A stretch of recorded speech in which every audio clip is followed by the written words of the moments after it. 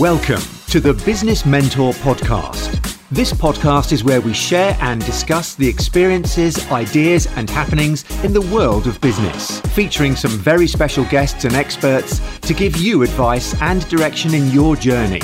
Introducing your host, award-winning entrepreneur and Prince's Trust business mentor, Jay Dillon.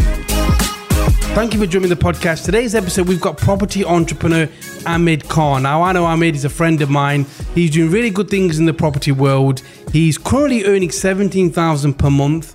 And he's done it in a short space of time. He's 24 years old.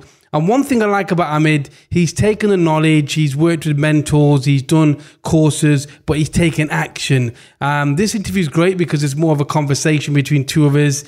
Different types of entrepreneurial journey, but again, we share some good stories, and I think you'll like this one. So we'll go straight into the interview. Got it. So welcome to the Business Mentor Podcast. Well, thank you for having me. Great to have you. Thank you. Travelled all the way from London? From London, yep. Whereabouts in London are you now based? So I live in Hertfordshire. I do a lot of stuff in London, so people think I'm from London. I used to live in London, but I live in Hertfordshire. Okay. Which is about half an hour from London. Yeah, that's good then. So you enjoying it? Yeah, loving it. Good stuff. Look, I want to get Ahmed on because, look, this guy is very successful. He's still very young at the age of... 24, unfortunately. 24, he's getting old. I'm turning 40 on Sunday. Really? So, God, but I think we look the same, right? We look the same, still looking young. But look, he's been very successful. And I want to just get this message out. Look, I know a lot of entrepreneurs, you know, I've gone through the cycle of entrepreneurship, but if you do it right, with the right mindset, you can really get results quite quickly, you know, sure. And Ahmed's proven that in what he's doing at the moment. So just talk me through your journey of when you first started, because, you know, you've done a lot very quickly. I'm going to go into that story anyway, and the listeners can definitely hear that. But when did it all begin? How did it all begin? How did you get into this entrepreneurship and wanting to do what you're doing at the moment? Yeah, so essentially what happened was I finished university in September 2016, right? Okay, yeah. And I tried to get a corporate job like everyone else. I studied economics for 3 years, and I sort of thought that was it. Like, you go to uni, you study whatever you study, and then you get the job which sort of corresponds to that degree, right? Yeah. It didn't quite pan out because I couldn't actually get a job. I applied to about 30 jobs, couldn't get a single one. So I started looking at different things. The first thing I looked at was an app idea. Okay. I was going to make an iPhone app with a friend of mine. Yeah. And it was one of those things like, where do you begin, right? That when I was at uni, I was like, I'll just start my own thing. But it's like, when you start it, it's like, you know, what do I do first? Like, do I make the thing? Do I do the marketing? Do I raise the money? Yeah. Because it's not cheap making an app and then promoting it, right? That's right, yeah. So it's like, where do I begin? That idea sort of failed pretty quickly, and then I started looking at property, and the reason behind it was because it was tried and tested. It was proven.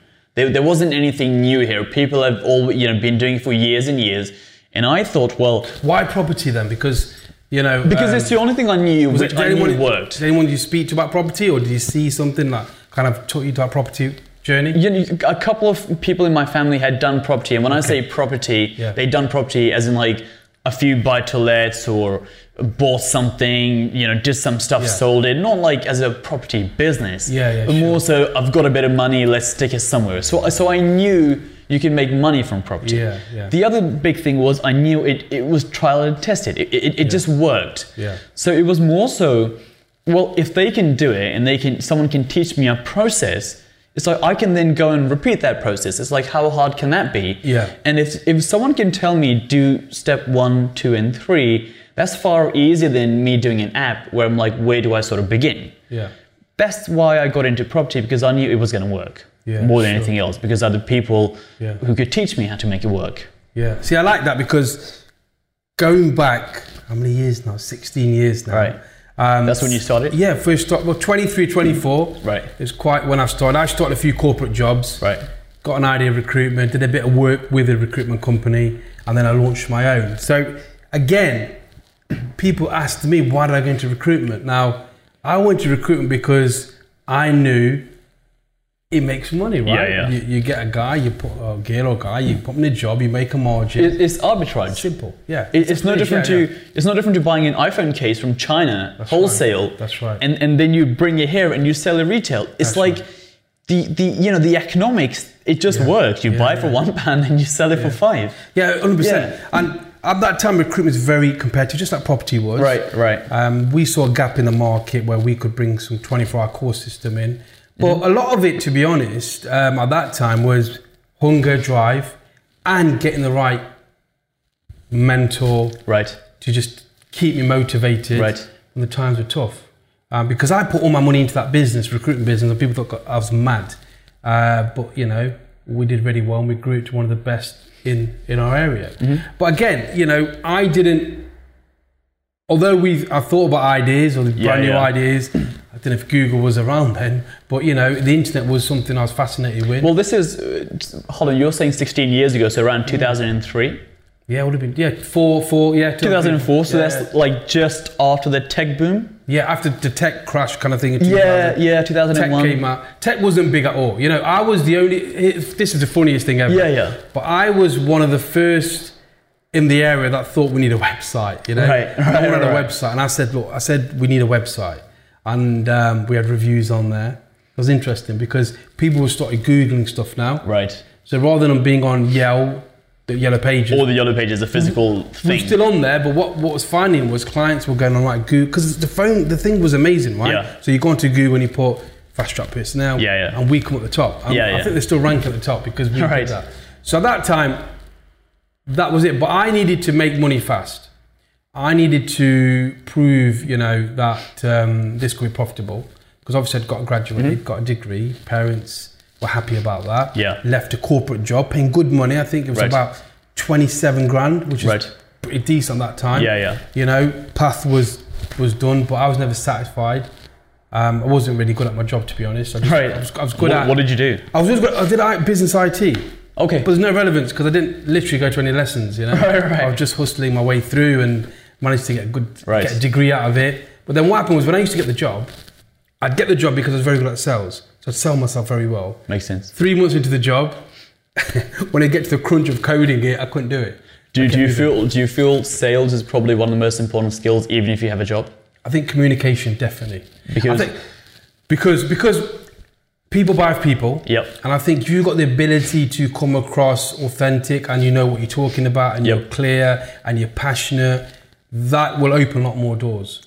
For sure. And I'll give you an example. So go for it. A friend of mine, he works in Deloitte. Yeah. So with these accountancies, what happens is, you know, the higher you move up, you become a partner eventually. Yes. And once you become a partner, that's when you make the serious money.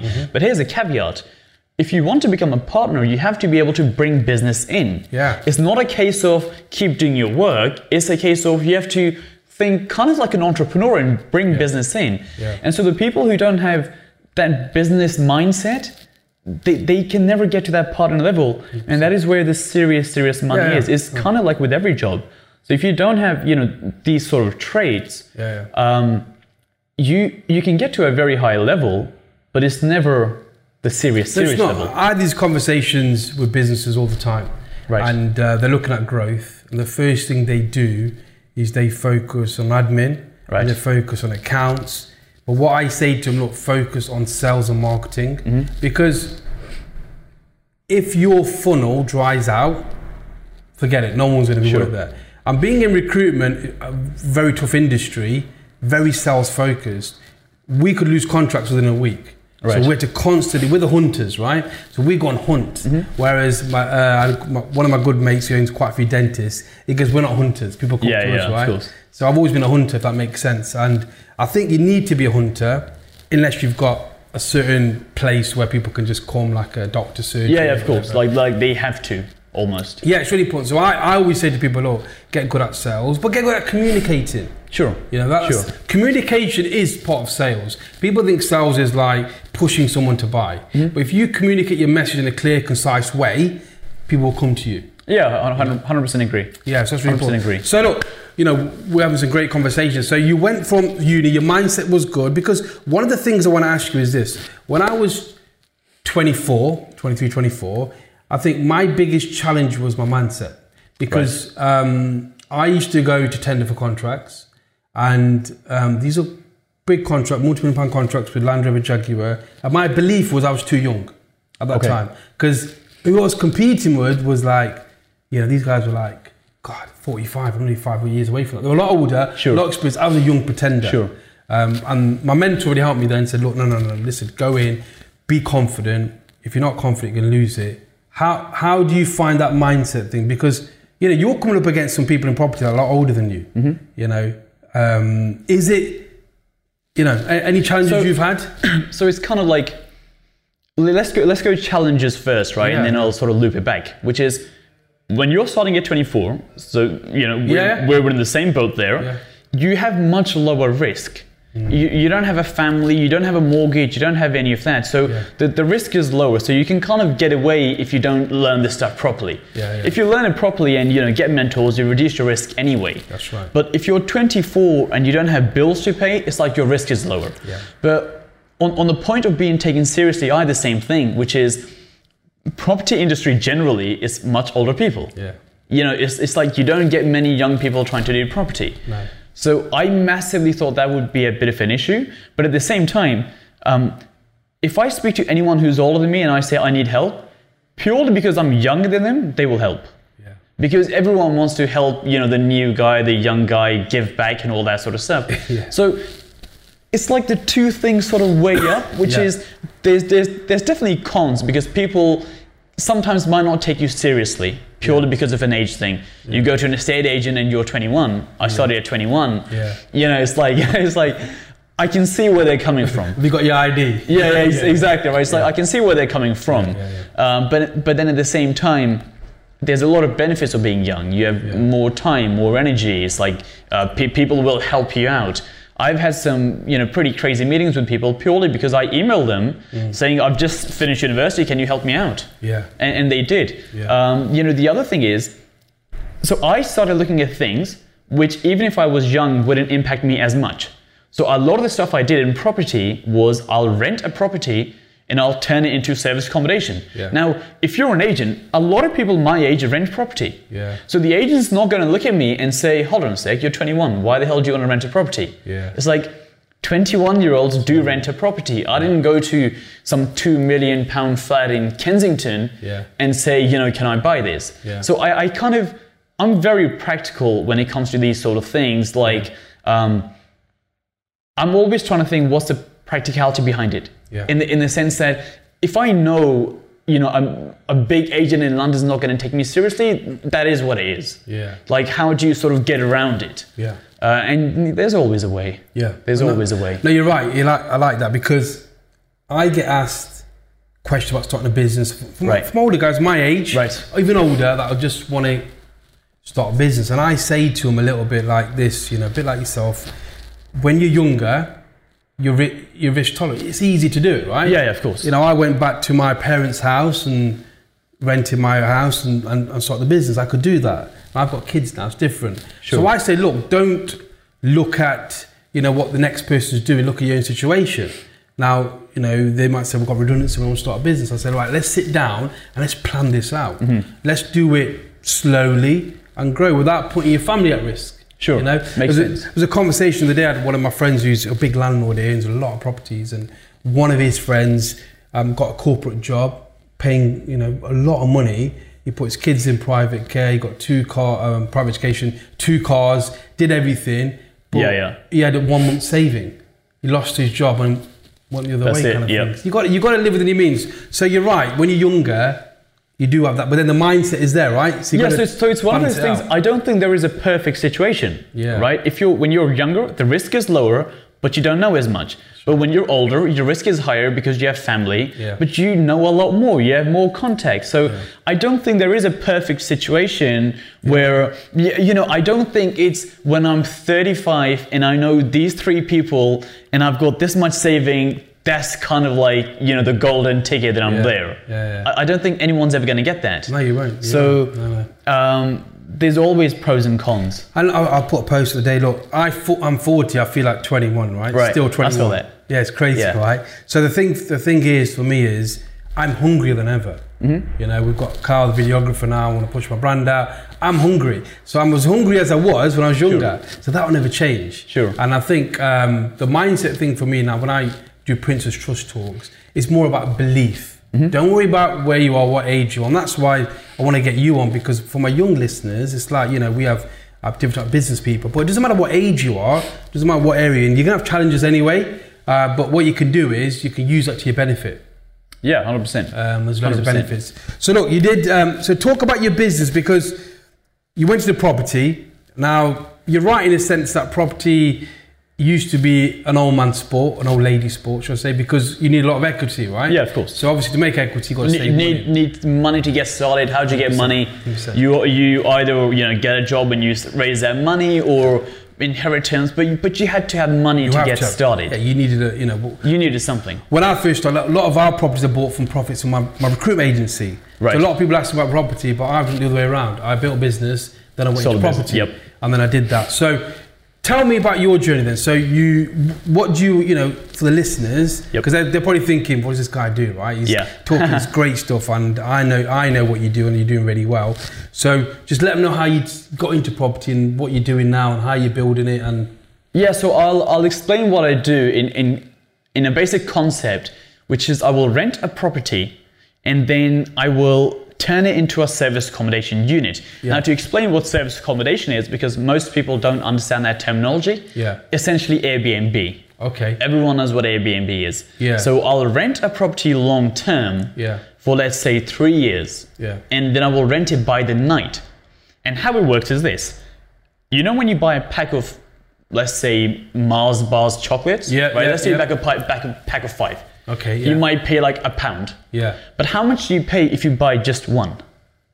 A lot more. Like 50p each or something, right? Yeah, sure. And when they sell it individually, you pay a lot more. Yeah. So it's kind of in the same sense that when I rent a property for long term, I'm paying a monthly rate. Yeah. But when people pay me, they pay me a nightly rate, which is kind of like the hotel rate. Right, okay, yeah. And that's essentially how it works. And I'll give you an example. Do you use Spotify, by the way, or? Spotify we don't use. But do you know people who use Spotify? Yeah, I use Amazon Music. Okay, Amazon Music. And you pay for Amazon Music? Yeah, you pay monthly subscription. So let me ask you this. Why do you pay for Amazon Music when you can get music for free? Yeah. Why do you pay for it? Unlimited access to different tracks and... Cool, unlimited access, you got all that. Yeah. And, it's like... But you can get music for free. You can get unlimited music for free. Yeah. So that's not the reason you're paying for it. Yeah. You pay for it because convenience. That you open up your iPhone and you click, I want that song, and it's done. Yeah. Because 5 years ago, people used to go to torrents. Yeah. They'd BitTorrent, Pirate Bay, torrent it. Burn them down, all that stuff. Burn the CDs, all that sort of stuff. Yeah. But it would take a long time. It would do. So I went to a talk by Spotify about 2 years ago in university, and what they said is the only way you can get someone to pay for something, which is free, is by making it more convenient. They made it more convenient. Spotify, Apple Music, none of this existed when people were doing torrents. Yeah. They made you pay for something which is free because you can torrent it. Yeah. So this business is the same thing. I rent a property for 3 years. You're still doing recruitment. You have people who are contractors. Yeah. They might come to Stevenage for a 1 month contract. If they're in Stevenage for a 1 month contract, it's like, where do they stay? The only option is a hotel. That's right. I'm much cheaper than a hotel, but I still charge them way more than what I would be paying on a monthly basis. Yeah. And that's essentially, we spoke about this earlier, which is when you did recruitment, it's basic arbitrage. Yeah. That you get it for £1 and you sell it for £5. That's right. And that's what I do. And the reason I started doing this was, it's very easy to get into and doesn't take a lot of money to get into it. Yeah. More importantly, Yeah. Finishing university, I didn't have a whole bunch of money to get started. So that strategy, obviously, it's very appealing. Yep. Because it's less startup. Obviously, I know there's a lot more detail into it. What made you choose that strategy? Because did you find information somewhere? I know you do some work with Progressive Properties. Yeah, so I was essentially taught the strategy by Progressive. Okay. So I was trained by them. I didn't sort of wake up one day and think, hold on a sec, you can do this. No, that's right. You got the knowledge. I was taught, you didn't dream it up one day and thought, right, I'm going to do that. I was essentially taught it. I was taught it over a few days, and then there was some other stuff. Yeah. Someone taught me all of this. Yeah. And the reason I picked this is because there's a lot of stuff you can do in property nowadays. That's right. You can do HMOs and buy to let. Yeah, we do all that, so I know this. There's a lot you can do, and some people struggle with that because they're like, where do I start or what's right for me, right? Because there's so many things you can do nowadays. So it's like, it's good that there's more options. Yeah. But then at the same time, people get a bit overwhelmed. Like, where do I begin? Yeah. The reason I did it was pretty simple. It doesn't take much money to get started. Yeah. And second, I knew once I had all the systems in place, I could do everything from my iPhone. Yeah. And which was appealing to me. So it's the lifestyle plus that. Remote living. That's good. And then with this, because I like this strategy for new start, because you're right, even with HMOs, the market at the moment's gone crazy. You know, you need nearly 100,000 just to get started. So with service accommodation, that strategy appealed to you because at that time, it's what you wanted. You want the mobile lifestyle. Yeah. You're not really looking at the long-term equity of the property. No. Cash flow was good for you. And again, it comes to what you made a good point. It's like, look at your circumstances and decide what you want to do. There's loads of strategies, but which one's right for you? Yeah, of course. And you know, I don't think there is one right strategy or one best strategy. But what it comes back to is, I do a lot of talks now, and I always ask the question, how many people here want to leave their jobs? Yeah. And everyone puts their hand up, right? Because majority of the people don't want to work anymore, which I get. But then they pick a strategy which doesn't get them where they want to be. Yeah. A buy-to-let's not going to enable you to quit your job in a year's time. Yeah. Whereas something which massively cash flows, it will. Yeah, that's right. And it goes back to what you were saying, planning, right? It's like when you sit down and you make a plan. So if you say, I want to leave my job in 12 months, that's fine. But it's like, where are the numbers which enable you to do that? It's like, what do you do month 1, 2, 3, 4, and 5? Yeah. It's like most people have a thing in their head that this is what I want to do, but could they actually put it down on paper? Yeah. This is how I'm going to get there. That's like me saying, you know, it's like, you said to me, come to Derby. It's like me saying, yeah, I'll come to Derby. Yeah. But that's like me not using a GPS system or something. I can't just get to Derby. I haven't got a clue where Derby is. You need that roadmap. And that's why my mentoring now, one things I do, which is probably different to a lot of people, even my masterminds, is I'll do the first session, which is a planning session. And I'll go in and they'll come up with some business idea and they'll go back out with a different idea, structured idea. And that's driven by them, not by me. It's not like, oh, you do this. And it just gives them a roadmap, right? It's like going to a gym and say, I want to be ripped. What machine do I start on? You know, it's like where do I begin? Yeah, exactly. And that's why what people don't get, and people, you know, I want people to get more of this, and podcasts are there for people to listen as well. Have the reason why you want to do it, the why. I know the why's talked about a lot, but then have a structured plan. You know, sure. How many viewings? How am I going to do this strategy, that strategy? I think that's really important. People don't do that. There's like, they'll go into a course, they'll think, wow, great, I'm pumped. Yeah. Go the next day, they'll pick the complete wrong strategy of doing it, and they get demotivated. Yeah. Because it doesn't work. Yeah, because the thing I find is people don't know where to begin. Yeah. It's like, what do I do now? It's like, what's step 1, step 2? Now, going back to property and going back to mentors. Yeah. If I know, let's say, you know, what I do, Airbnb stuff. If you've already done it and you know, like, what works, what doesn't work, it's like, I can tap into that. Yeah. As opposed to try to figure everything out. Because let's go real practical. You know, let's go practical because I don't like the fluffy, you know, that sort of stuff. Let's go practical here, right? Yeah. Let's say you say to me, it'll cost £2,000 and I'll teach you everything there is about Airbnb service accommodation, right? A lot of people will say, well, that's a lot of money. Like, I don't want to pay £2,000. And let's say the person says, I'm going to do it myself. But it takes you time to work out what's right, definitely. what's wrong. You make a few mistakes here and there, but you get there. But let's say it takes you 12 months to get there. At the end of the 12 months, you got your business and you get going. Well, if I did it with you, maybe I could have gotten going after 2 months. So I lost income from month 2 to month 12 because in that time, I could have been making money. Yeah. So it's the opportunity cost of the time lost at the same time. Yeah. You lost 10 months definitely. when you could have been, and you know, if it worked, I would make way more than £2,000 in that 10-month period. That's right. So it's just practical. And time of debating, trying to work out the frustration of getting it wrong. A lot of people will get put off by the frustration. Oh yeah. And that's the problem. If you get results quickly, I don't mean like, you know, you're going to make lots of money straight away, but if you get the right advice, the right path to follow, and you get results quickly, you'll get motivated.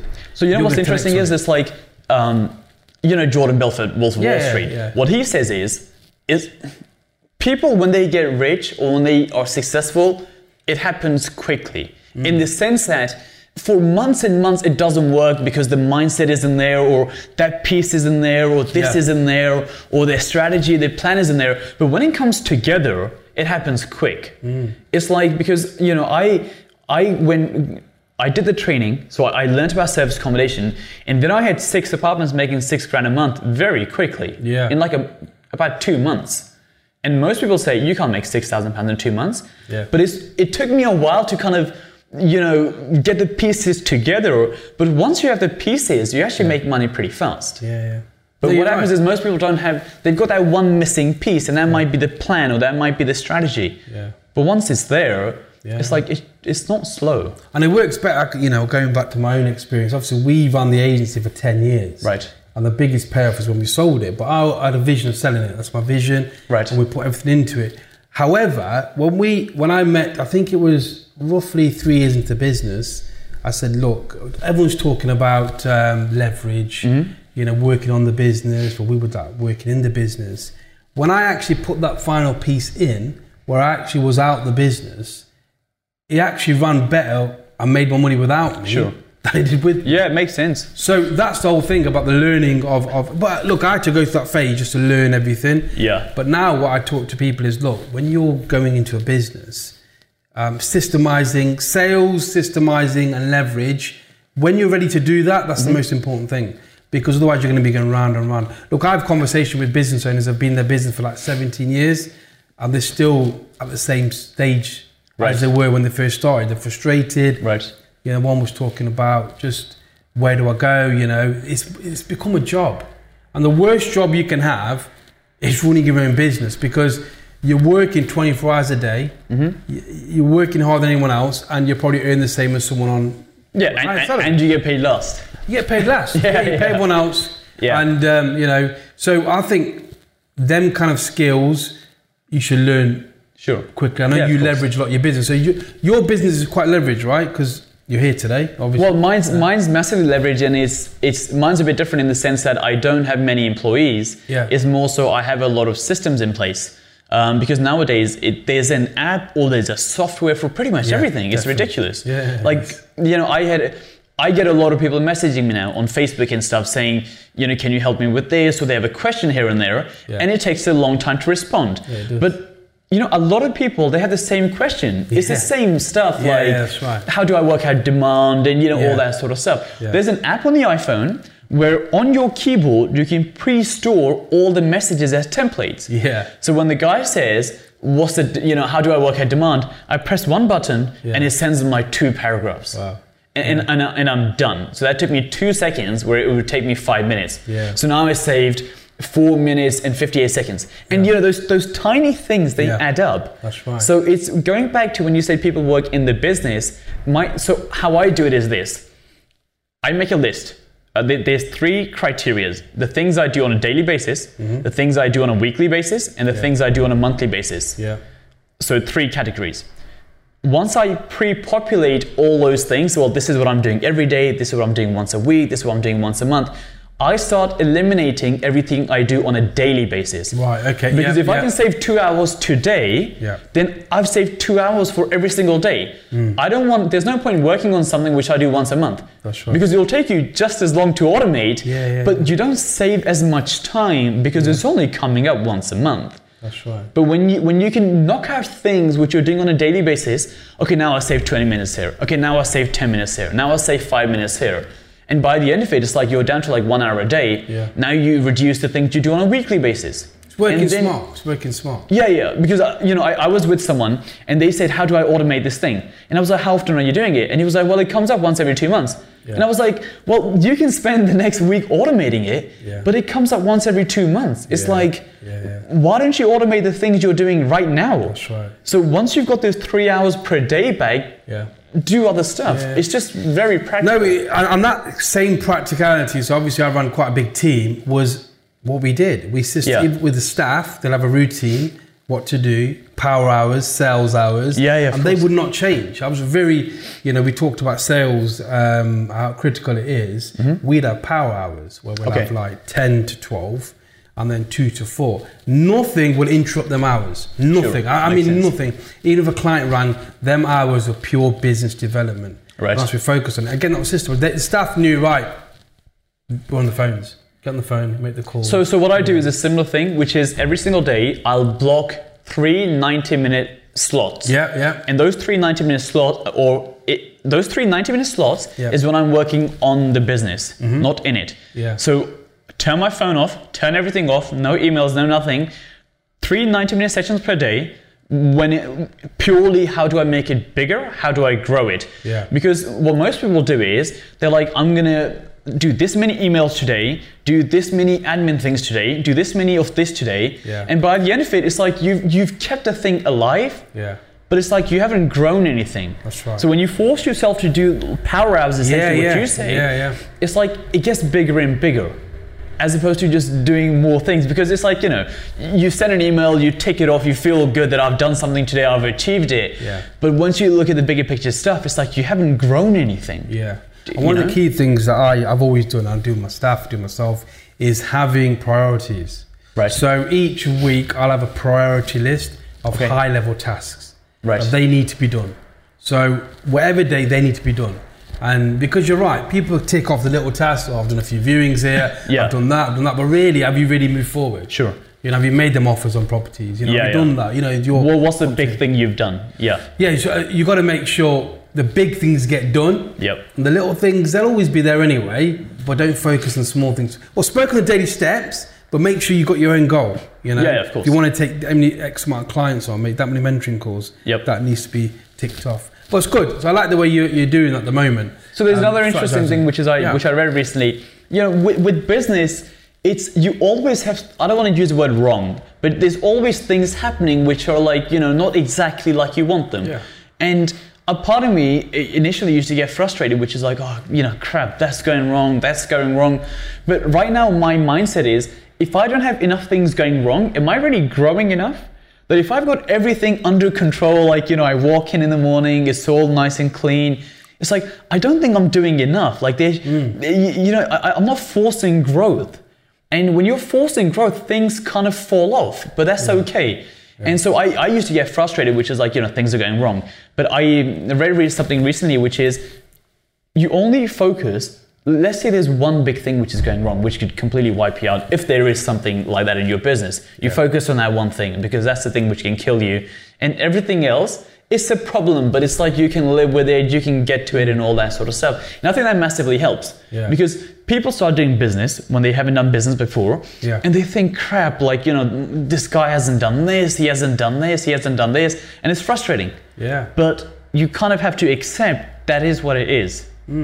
It just is what it is. And if you're going to grow, you're going to have those growing pains, essentially. Yeah, and look, sometimes the pains are tough. You're obviously a bit younger than me, but when the recession came, that was unexpected because we've never been through it. Sure. And now people are talking about it, everyone's talking about it. No one talked about it in 2008. Yeah. Because I think it just happened. The last one was like 2000. Sure. Everyone forgot about it. When it came out of the blue. But that was a big challenge, and that's why my mentor really helped me at that point. But So that's a huge thing. Yeah. I kind of meant, like just small things people get frustrated about. Oh, yeah. Like, why is he 20 minutes late? Or, just things like that. Yeah, definitely. Because they stack up as well. Of course they do. Mentally, they stack up. Yeah. And don't forget, if you're like stressed about little things, you won't get the clarity for the bigger things. But going back on the recession, what the point I was going to make is that was actually 9 months later was our best year. Right. So in any kind of thing, and for the listeners who've never been through a recession, there's an opportunity there. For sure. And people talk about it. And when it hits you hard. But the strongest come out stronger. Does that make sense? Yeah. And it's easy to say now because the recession's not here. Look, it might affect us in a different kind of way. Of course. But you've got the opportunity. And what I talk about in business people now is, look, prepare for the downtimes. What I mean by that is, when you're getting your money, put a bit aside. Just keep putting a bit aside. And that builds up nicely. Then you've got a buffer. was watching a video, and there was a video on these, the big brands, chains like Starbucks, McDonald's, and there's a couple of big brands. They're stockpiling money, and you think, why are they doing it? And the reason they're doing it is because they're preparing. Because when the market changes, guess what they're going to do? They're going to go and buy everything else. So always prepare. It's like any business disaster recovery. Always prepare for the worst case scenario. And guess what? It's like an insurance policy. You don't ever want to use it, but it's just there. But it's there. And the other thing is, I feel like a lot of people, when they have a problem, they keep going on and on and on about the problem. And I read something recently, which is you worry about the problem 10%, and 90% you work on how I'm going to solve the problem. Whereas most people, 90%, they're like, oh crap, like this is wrong, this is wrong, this is wrong. But they don't then sit down and say, what do I do? Step 1, step 2, step 3. Most people just kind of go round and round and round, focusing on what's wrong rather than like, okay, it's wrong. What do I do now? 100%. And that's where mentoring comes in. Yeah, definitely. Massively comes in, because people have gone through that. Yes. When it comes to property stuff, I know people who've gone through not one, but like multiple recessions. They know, okay, so there's a recession, so interest rates are gonna go X, Y, and Z. Like they know the patterns because it's the same stuff again and again. It's just an economic cycle. 100%. So if it's recruiting or property, it's like the person who's been through it before, they know. So Ray Dalio, he's one of the biggest private hedge fund managers, right? So huge investor. He released a book recently. It's a free PDF where he's an investor, right? So he had analyzed every single recession there was in the last 100 years. Why? Because it's the same thing again and again. Oh, there's a recession. Okay, so inflation is going to do this. Interest rates are going to do this. So therefore, I'll do this. He studied every single one, because when 2008 happened, and everyone crashed, he made about 43% as an investor in the stock market, because he had studied the same thing, over years and years and years.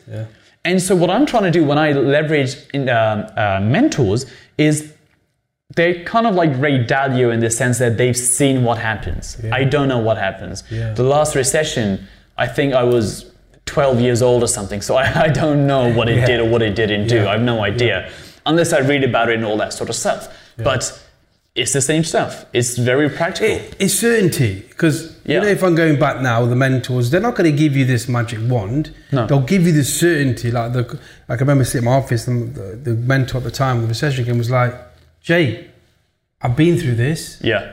What are you going to do about it? When I'm sitting there thinking, shit, I better get rid of my Aston Martin I bought. Everyone's going to look at me. It's like, what are you going to do? Where's the opportunity? And the opportunity was right in front of me. It was moving into the temporary market, right? So, but he came to see, he's like, what are you going to do? Are you tough enough? Can you handle this? Because this is where you're going to make your money. This is where you're going to grow. Now, if I went to my parents, all due respect, they would have said, right, you better, because they're obviously, they worked in foundry, so they don't know what business. They want to protect me as an individual and say, look, make sure you don't lose money. And at the time, I had a business coach who had the same problem with this business. Like my clients are leaving. But the mentors will give you that certainty, you're right. And that's the importance for me and why I do it. And, a lot of people do it now because you've got that certainty. Not the magic formula, but what you can do. For sure. And it's going back to having opportunity in a recession from a property point of view. Recession means the price goes down, right? And if you look at recessions, the price goes down, but the rental doesn't really go down. It kind of stays the same. Or if anything, it goes up because there's less properties in the market and all that sort of stuff. So let's just look at the maths. If the price you're paying is lower, but the rent is the same, you made more cash flow. So there's an opportunity right there. But when you speak to the wider world, everyone's like, hold on a sec, Brexit's coming, like, are you crazy? But the maths is the maths. But in the recession, we did that. As soon as we came up, we bought property at 60,000, 70,000. Because it's cheap, but the rent isn't. The rent is the same. The rent was the same. And now our properties, we do the old traditional buy-to-let. But we've bought them pretty cheap. Where if the rates go high, we're not going to fall off a cliff. Whereas prior recession was before a lot of people buying properties and they were buying for no money down, but the cash flow wasn't there. So when the rates went up, guess what? They couldn't afford the repayments and whatever. There's opportunity. But again, where did I learn that strategy? Well, I watched, my mentor said to me, because the opportunity is now. If you want to get in property, get in now. Yeah, of course. And that window closes. When it's low. When it's low. But that'll happen again. It repeats. The cycle repeats. Previous to that, obviously we won't get down to 60 grand, but you're still going to get a good percentage off. If you've got the cash, you can go in there, do the deal. I always say this, which is Christmas is going to come every single year. Like, it's going to come. 25th of December, it's Christmas. Yeah. Now, if you want to be like, real strategic about it, every single year, Christmas is going to come. So every single year, you have to buy Christmas cards for people right? Yeah. When is the best time to buy Christmas cards? Before Christmas or after Christmas? Well, the cheapest ones are after Christmas. Yeah, because Christmas is free. Yeah. So if you want to be practical about it, you should actually buy Christmas cards after Christmas every year for the following year because it's cheap. And the toys and the presents, everything just because everything is so much cheaper, right? Crazily cheap. It's the same stuff. Now let's change that to property for a second. Yeah. And let's say, because mentors I've had, they've been through this. Every 10 years, there's going to be an economic cycle. When is property cheaper? Just before the cycle or when it tips? When it tips. Of course, yeah. So, which is kind of like, not what we are right now, but 2008, maybe after Brexit, who knows. Yeah. But that's why I like mentors, which is they've seen the patterns. Going back to what you said, it's not a magic formula, it's more for a pattern. Yeah. That it's the same pattern repeats. So it might be slightly different, but it's the same pattern. And they'll have their own take on it because they've got their own experiences. And you're right, just getting that, it's belief. It's like it's going to be all right. Now, look, that's why I talk about masterminds and mentoring, because who do you want to be around when something happens? Because I tell you what's going to happen, the 9 people that you talk to are just doing it for the sake of it, their phones are going to be off because they're panicking. I want to be around a table of people of, right, okay, what's the opportunity? What are we going to do? How long are we going to wait till we go back into the market? All these little conversations, because they've been there. Yeah, of course. They're already planning. The other interesting thing, which is, when I was at university, I used to go to like some of these like success resources events and all that sort of stuff. Yeah. And for the first time, I went to one of those events and I met a guy at the back of the room who was a millionaire, right? Yeah. And I was like, shit, the guy's a millionaire. Like, that's a huge, it was like such a big thing. Is that when I met you? You met me there? Yeah. I was a guy through the back, But you know what I mean? I met a guy who was a millionaire and I was kind of like in awe that the guy's a millionaire, like a millionaire. Yeah. I know now so many millionaires, like just by being around these masterminds and all that sort of stuff, that I used to think being a millionaire was like so far-fetched. Like, there's no way I can do that. Yeah. I'm around so many millionaires, now I'm like, okay, what's the plan in place which is going to get me there? And it sounds bizarre because, 5 years ago, when I met that guy, I was like, it's a big thing, but it's like I never on earth thought could I even try to do that? I thought if I made like 100 grand, it was like a big deal. Yeah. But I'm not saying I'm a millionaire. What I'm saying is it's like I know so many and now I'm around so many that now it's the case of, okay, what's the plan which is going to get me there in how many years? Yeah. As opposed to that's not for me. I can't do that. And I don't know about you, but I think when my first mentor, I'll go back to him because Mike Osborne, he was my mentor at the time, the landlord of the thing, but he had a private jet.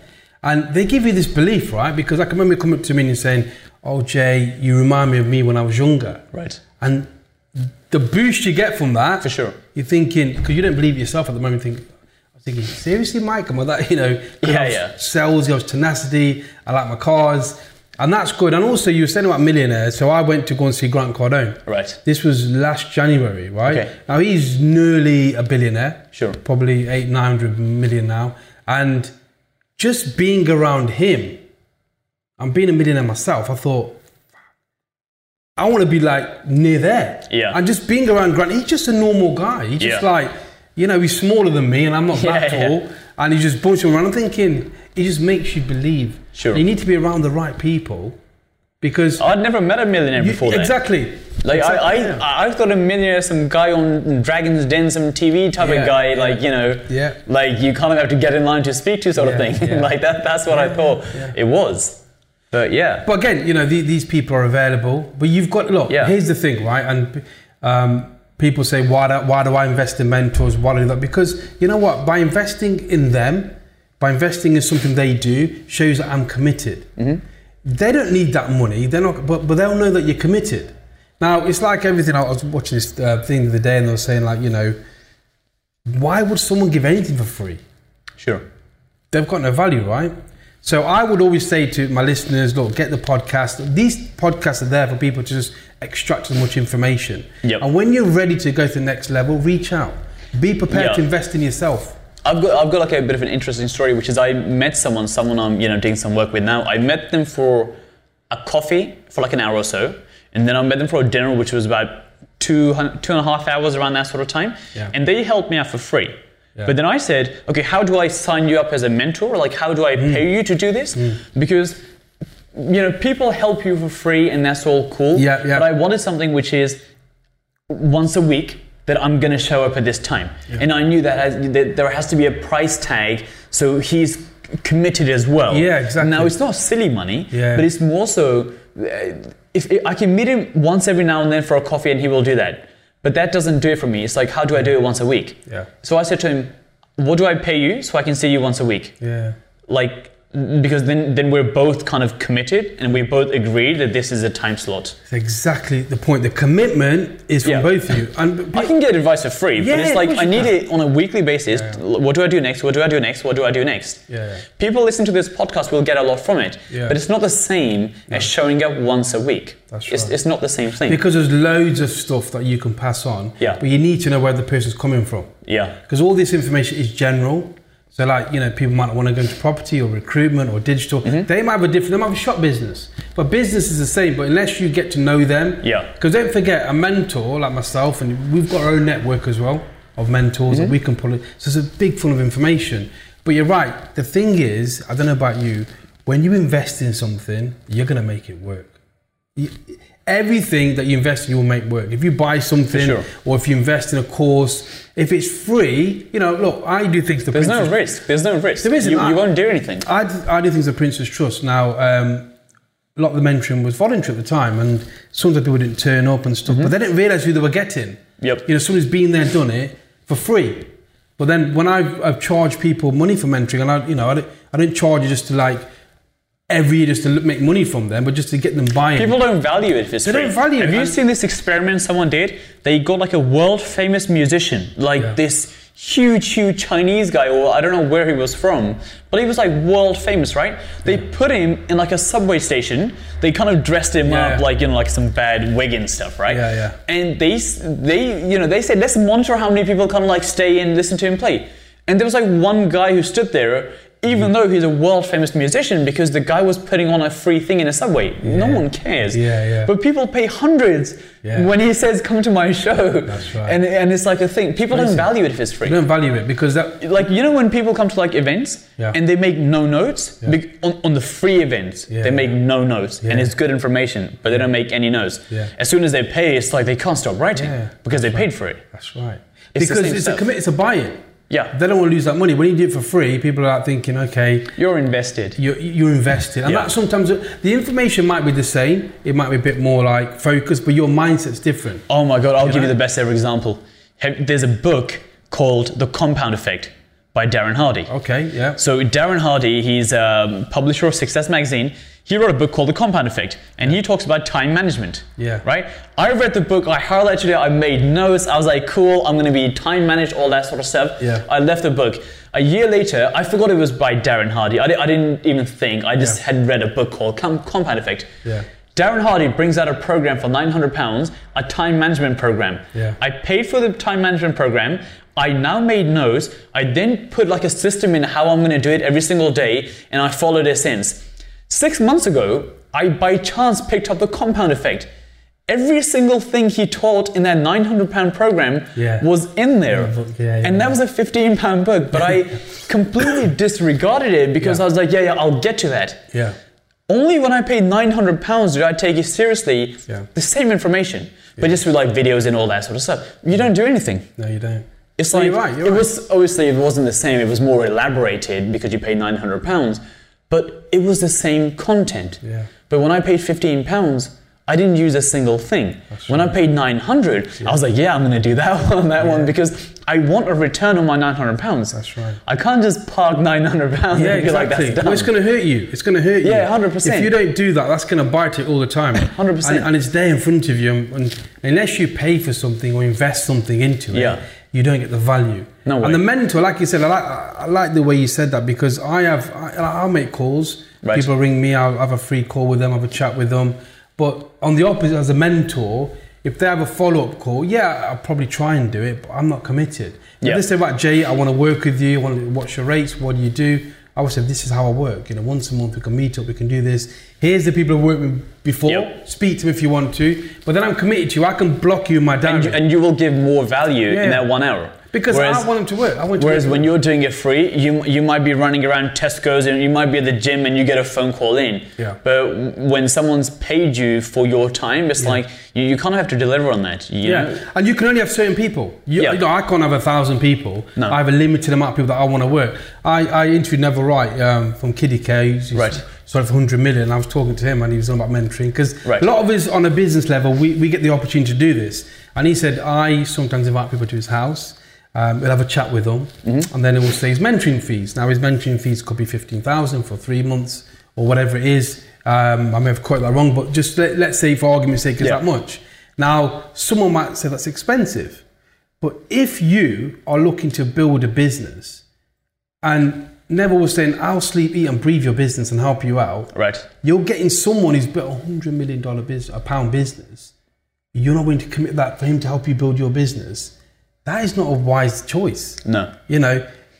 I would take him all day long, because at the end of the day, he's going to help you go fast track your business. It's just a return on investment. It's like if you get a fancy office, there's some money you have to put in for that fancy office. And it's like, if you don't get the return on that office, but here's the thing, which is I feel like people get a fancy office, but they never even weigh up the fact that it costs them this much money. They never even think about, well, how much is that office going to return me? Yeah. Because you can get an office space, which is like an okay office space for way cheaper. Yeah. But the returns are going to be the same, but you don't look at it from that point of view. No. But from a mentoring point of view, it kind of changes. The other thing is, a mentoring business from a business point of view actually isn't a great business if unless you really want to help people out, because there's no leverage. No, there isn't. You only have 24 hours in a day. It's not one of those things that you can do 1,000 people in like a 1 hour session.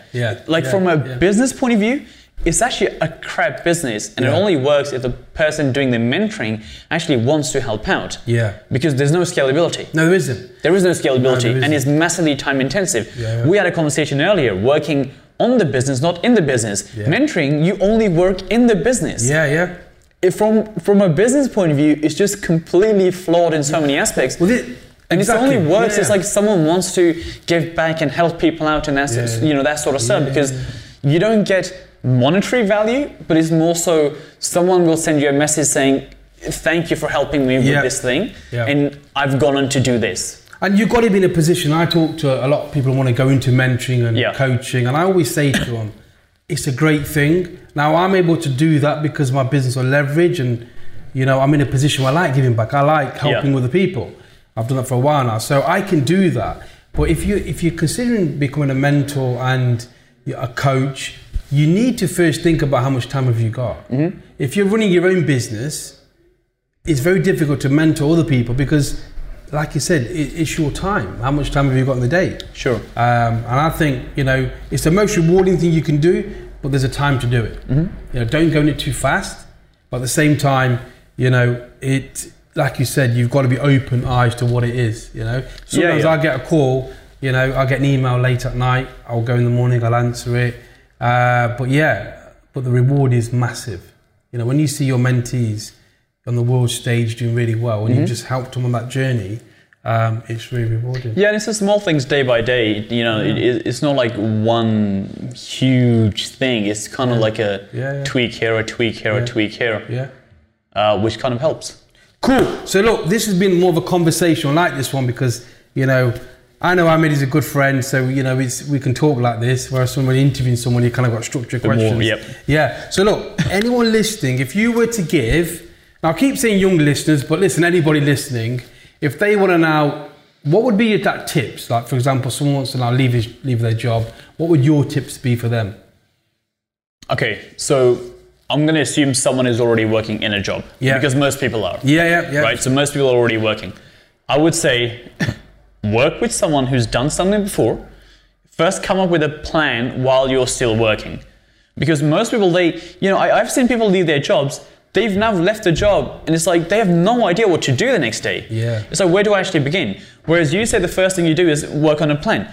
That's pretty important. So once you leave your job, you know, okay, cool. Month 1, month 2, month 3, I'm going to do this. By month 3, I'm going to have this much revenue coming in, right? Because let's go practical. Someone's got a job. You come up with a plan, and in your plan it says by month 3, I'm going to be making X amount of money. You can then easily start saving up money while you're at work to get you through those 3 months. Let's just go practical, right? Yeah. So you start saving up money based on your plan, how many months it's going to take me to get to X, and then you start implementing that plan one by one. But most people, they leave a job with no plan, and it's kind of like, because, you know, we live right now, everyone's like dreaming and I want to do this thing, and entrepreneur culture as a whole is a huge thing right now because everyone's trying to do it, but most people don't know where to begin. So I would have all your cards set up while you're still working. Yeah. So as soon as you stop working from day one, you have things to do. When I started business, you know, let's go back a couple of years. I would wake up and I wouldn't know where to begin. Yeah. You know that feeling? It's like, definitely. Yeah. It's like, what do I do? Like, you know, where do I actually begin? Yeah. And you waste so much time. God, I wasted months and months and months, like hardly doing anything. Yeah. I do a thing here. Is that going to work? Is that not going to work? Try something else. Come up with a plan while you're still at work. Yeah. So the day you leave, from the next morning, you have already a list of things to do and you can start knocking them off. Yeah. And the plan might say you want to get, you know, in 3 months you have money coming in. You might be able to knock it in like a month and a half because you have everything up and ready.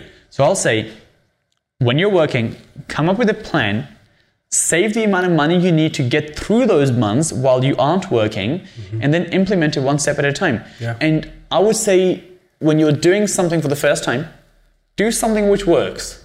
You know, do something which you know is going to work, or someone who's done it before has the experience of making it work and all that sort of stuff. Yeah. Because it's practical. It allows you to build income pretty fast. Because, you know, if it's recruitment, you can teach someone recruitment. Yeah. It allows you to generate income fast. And what happens is once you have some income, I don't know, and that number is different for everyone based on their lifestyle. Yeah. But once you have some money coming in, I said, you know, 3 months, you need to make money by 3 months. Now, if you've got $2,000 coming in per month, that 3 month runway is now maybe 2 years, maybe 3 years. Yeah. And you just made it longer and longer. And now you've got 2 years to figure it out. Yeah. And then you make a bit more money by doing things which work. Yeah. And now you've bought yourself another couple of years. Yeah. And I think it's just a practical way of doing it rather than I'm going to leave my job. Yeah. Why? Because I want to do something. No, What do you want to do? Yeah, I got no idea. Yeah, because obviously cash flow is key. So if you're going to leave your job, I'd say save as much money, 6-12 months back up. Yeah. Because things may not go as quick as you want them to go. But we proved it in, like, you know, we went to digital, we did a dental model, my good mentee and friend, Luca, and we did a podcast on it where we launched a business. I was making $3,000 within 30 days. And it can be done. That's a white label software, saying dental review software. Well, there you go. So if the average person in this country made £3,000 a month, the average guy, average salary is $27,000, $27,500. That's more than the average person's salary. So if you made that in 1 month, you just bought yourself like years and years worth of runway. Exactly. And like you said, it's good to be structured, because I think a lot of people, they jump into a business. Yes, it's exciting. Yes, you're celebrating. But listen, if you haven't got a plan the next day, it's worse, because you'll end up just... And it's one of those things that, like, you know, someone starts a business, they get a logo done because it's like, I've got a business now. Website logo, the website logo, they put it on Facebook, they announce it to the world, you know, I've arrived, I've left my job. 500 people say congratulations, or brilliant, well done. And but it's, you know, logos and websites, again, to me, it's one of those things. It's a feel-good thing. That, oh, I'm making progress. Oh yeah, the website's coming along. This is coming along. But that's not the business. You know, it's like, how are you actually going to make the money? That's right. And people, it makes them feel good that I'm getting on with things. But listen, we said you got 3 months. You need to do the most practical things, the things which are going to make money in those 3 months, because you can fill those 3 months up with things like oh, I'm gonna get the website and this, but unless that website is purely for bringing in leads and making money, that's not the case with me for my property business. I don't really even need a website. If I spend 2 months making a website and I don't really need it, by the end of it, I can tell my family and friends, oh yeah, the website's coming along. Looks good. Yeah, it's coming along and people like it, but it made no money. That's good. It's good to do website. You can outsource it anyway. Oh yeah, but like you said, branding wise, it's good. But you don't want to be after 3 months thinking I've got a great website with no traffic. Yeah, with nothing else coming in. You better forget, if you're going to do it online, you're better off getting a landing page and then pushing traffic to it and testing it rather than spending. I just want to run a quick example. There's a lot of people that do that. They spend so much time branding, but the product's crap. Yeah, most people waste, in my opinion, most people waste time doing things which don't really need to be done. And I'll give an example. So, have you heard of a company called Zappos? Yeah, Zappos. So Zappos is a shoe company which Amazon bought for $1 billion. Now the story behind the shoe company is, in like a very quick, short version, he made a shoe company which sold shoes online. No one used to buy shoes online, right? So he was like, well, the assumption is, are people actually going to use this? Because no one had done it before. So rather than him spending 12 months building this website, getting contracts with Nike, with Adidas, all that sort of stuff, which would take months, if not years, getting deals and all that sort of stuff. What he did was this. He built a website with pictures of shoes. You would go and you'd buy a shoe, right? When he got the order, he would run down to the Nike store, he'd buy the shoe and he'd send it to you. Because all he was trying to do was work out, is anyone actually going to buy this or not? There's no point in wasting 2 years building it and then realizing, yeah, no one's going to buy this. That's right. He did it in a month as opposed to 2 years. So I'm not against websites. I just think certain things are more important than others at a certain stage in time. 100%. And look, you can, with ClickFunnels, now we use that for that dental software we built up. Just listen back to our podcast episode, it tells you everything. But yeah, you're right. Don't spend too much time. The amount of time that people spend on websites. I mean, just websites. And then there's the logos. We're forgetting the business cards. We're forgetting the pencils, the pads. Yeah, the pads. You get your suit, you're ready, you go to the office, the staff. But you've got no orders. I had a conversation with a guy who wants to start an agency. I get loads of, I want to start a recruitment agency. I've got my redundancy money. I go, what are you going to do? He goes, I've got the office. I'm going to get the staff. I've got the website. I've got the calling cards. And I said, you got any customers? He goes, yeah, they'll come. They're not going to come. You have to go and get them. And what I suggest you do is go and get the customers, then do your website. So it's interesting because I do a lot of work with agents, from letting agents, because that's how I get my properties. And I learned this stuff. And I just went in next day and I said, this is what I'm looking for. On the flip side, I know people and I speak to them and I'm like, okay, where are you up to? And they're like, because I say to them, when are you speaking to agents? Like, what's the deal? And they're like, oh yeah, I'm just getting my logos and the website and this done and the pads done, the brochures done. But at the end of the day, if you don't have to speak to an agent, it doesn't matter what you have. You're not going to get the deal done. That's right. So I just went straight to the agents because that's how you kind of get the deal done. They don't care about the pens. Everyone wants to do a deal. They're not bothered if you look the best on your business I've got a website now because I've built that runway. I had time, I had money coming in, which I can then deploy to the website. I'm not spending 3 months building a website if I've got a limited runway. I need to do the most practical things. And that's where your plan comes back in. Exactly. That's where the planning comes back in. Have a deadline. Because a goal without a deadline is not a goal. So have your deadline, 12 months or 3 months or 2 months. Only you'll know that. And that's why when people ask me for advice or whatever, it's hard to give general advice because everyone's different. You could be, leaving your job and have $500,000 in the bank. You could be leaving your job and you got 10 grand debts you got to pay. So you don't know. So that's why a lot of these mentors and gurus, they give a lot of advice, but really you need to know the person individually. Listen to podcasts, listen to stuff from the internet first, make your own decision. So it's like the bigger level stuff. Sometimes I agree with you. It can be it's foundational stuff, but it's also generic stuff, which applies to everyone. Whereas on a one-to-one basis, you can be like, hold on a sec, mate, if you want to leave your job in 4 months' time, we have to do this. Where if someone, like you said, has 500 grand, they don't have the same worries the 4-month guy has. Exactly. And when you go to something which isn't one-to-one, obviously, because of logistics, they can't go, you do this, you do this, you do this. They have to deliver which is applicable to everyone. But the one-to-one stuff is detailed. It's powerful. It's powerful. Cool. So, Ahmed, look, I want to thank you for coming. Well, thank you for inviting me. I think My it's been pleasure. great. You're doing great things now. How many? Can we share your figures and just to make someone excited? What are you doing at the moment? Monthly Yeah, and stuff like that? so I'm doing Go on. So I'm doing the service accommodation stuff, Yeah. which is about 18 apartments that we Are they in London or they? No, they're in London and Hertfordshire because Okay. I live in Hertfordshire. Nice. So they, generate before tax around £17,000 a month, which does well. Yeah. And now I've started also looking into buying property. Yeah. Because it's building the cash flow and the asset. Yeah. So I bought something recently, a one-bedroom flat in Battersea Park in London. Yeah. Which is I bought it cheap. Yeah. And I know how much it's going to be worth once I've converted it into a two-bedroom. I bought a one-bedroom. Yeah. Going to turn into a two-bedroom. Yeah. And again, what's funny is I met someone who I said to them, what shall I do? And they had done this 5-10 years before. Yeah, I don't know if you know, Martin Skinner. Okay. No. Yeah, so probably come across him. he said, why don't you do this? And I was like, brilliant idea, right? And again, it's one of those things that I didn't one day wake up and I'll be like, I'll do this. Someone said, why don't you do this? They see the vision. They know where straight away they can pick it up. Yeah, because they were like, okay, I hadn't done property before, right? Yeah. Turning a one-bedroom flat into a two-bedroom flat has the least amount of risk. There's no development risk. It's not like you're digging a shovel into the ground, finding out like there's Japanese knotweed. Oh, crap.